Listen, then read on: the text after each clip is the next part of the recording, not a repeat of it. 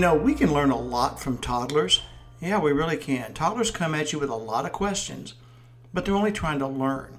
And because they're only exercising their curiosity, I have more patience with little ones than I have with adults who ask dumb questions. Also, toddlers don't have an agenda. They're pure-hearted and they don't want anything from you except your attention. Most adults have an agenda and they want something from us. Now, there's nothing wrong with that unless they try to disguise it as something else.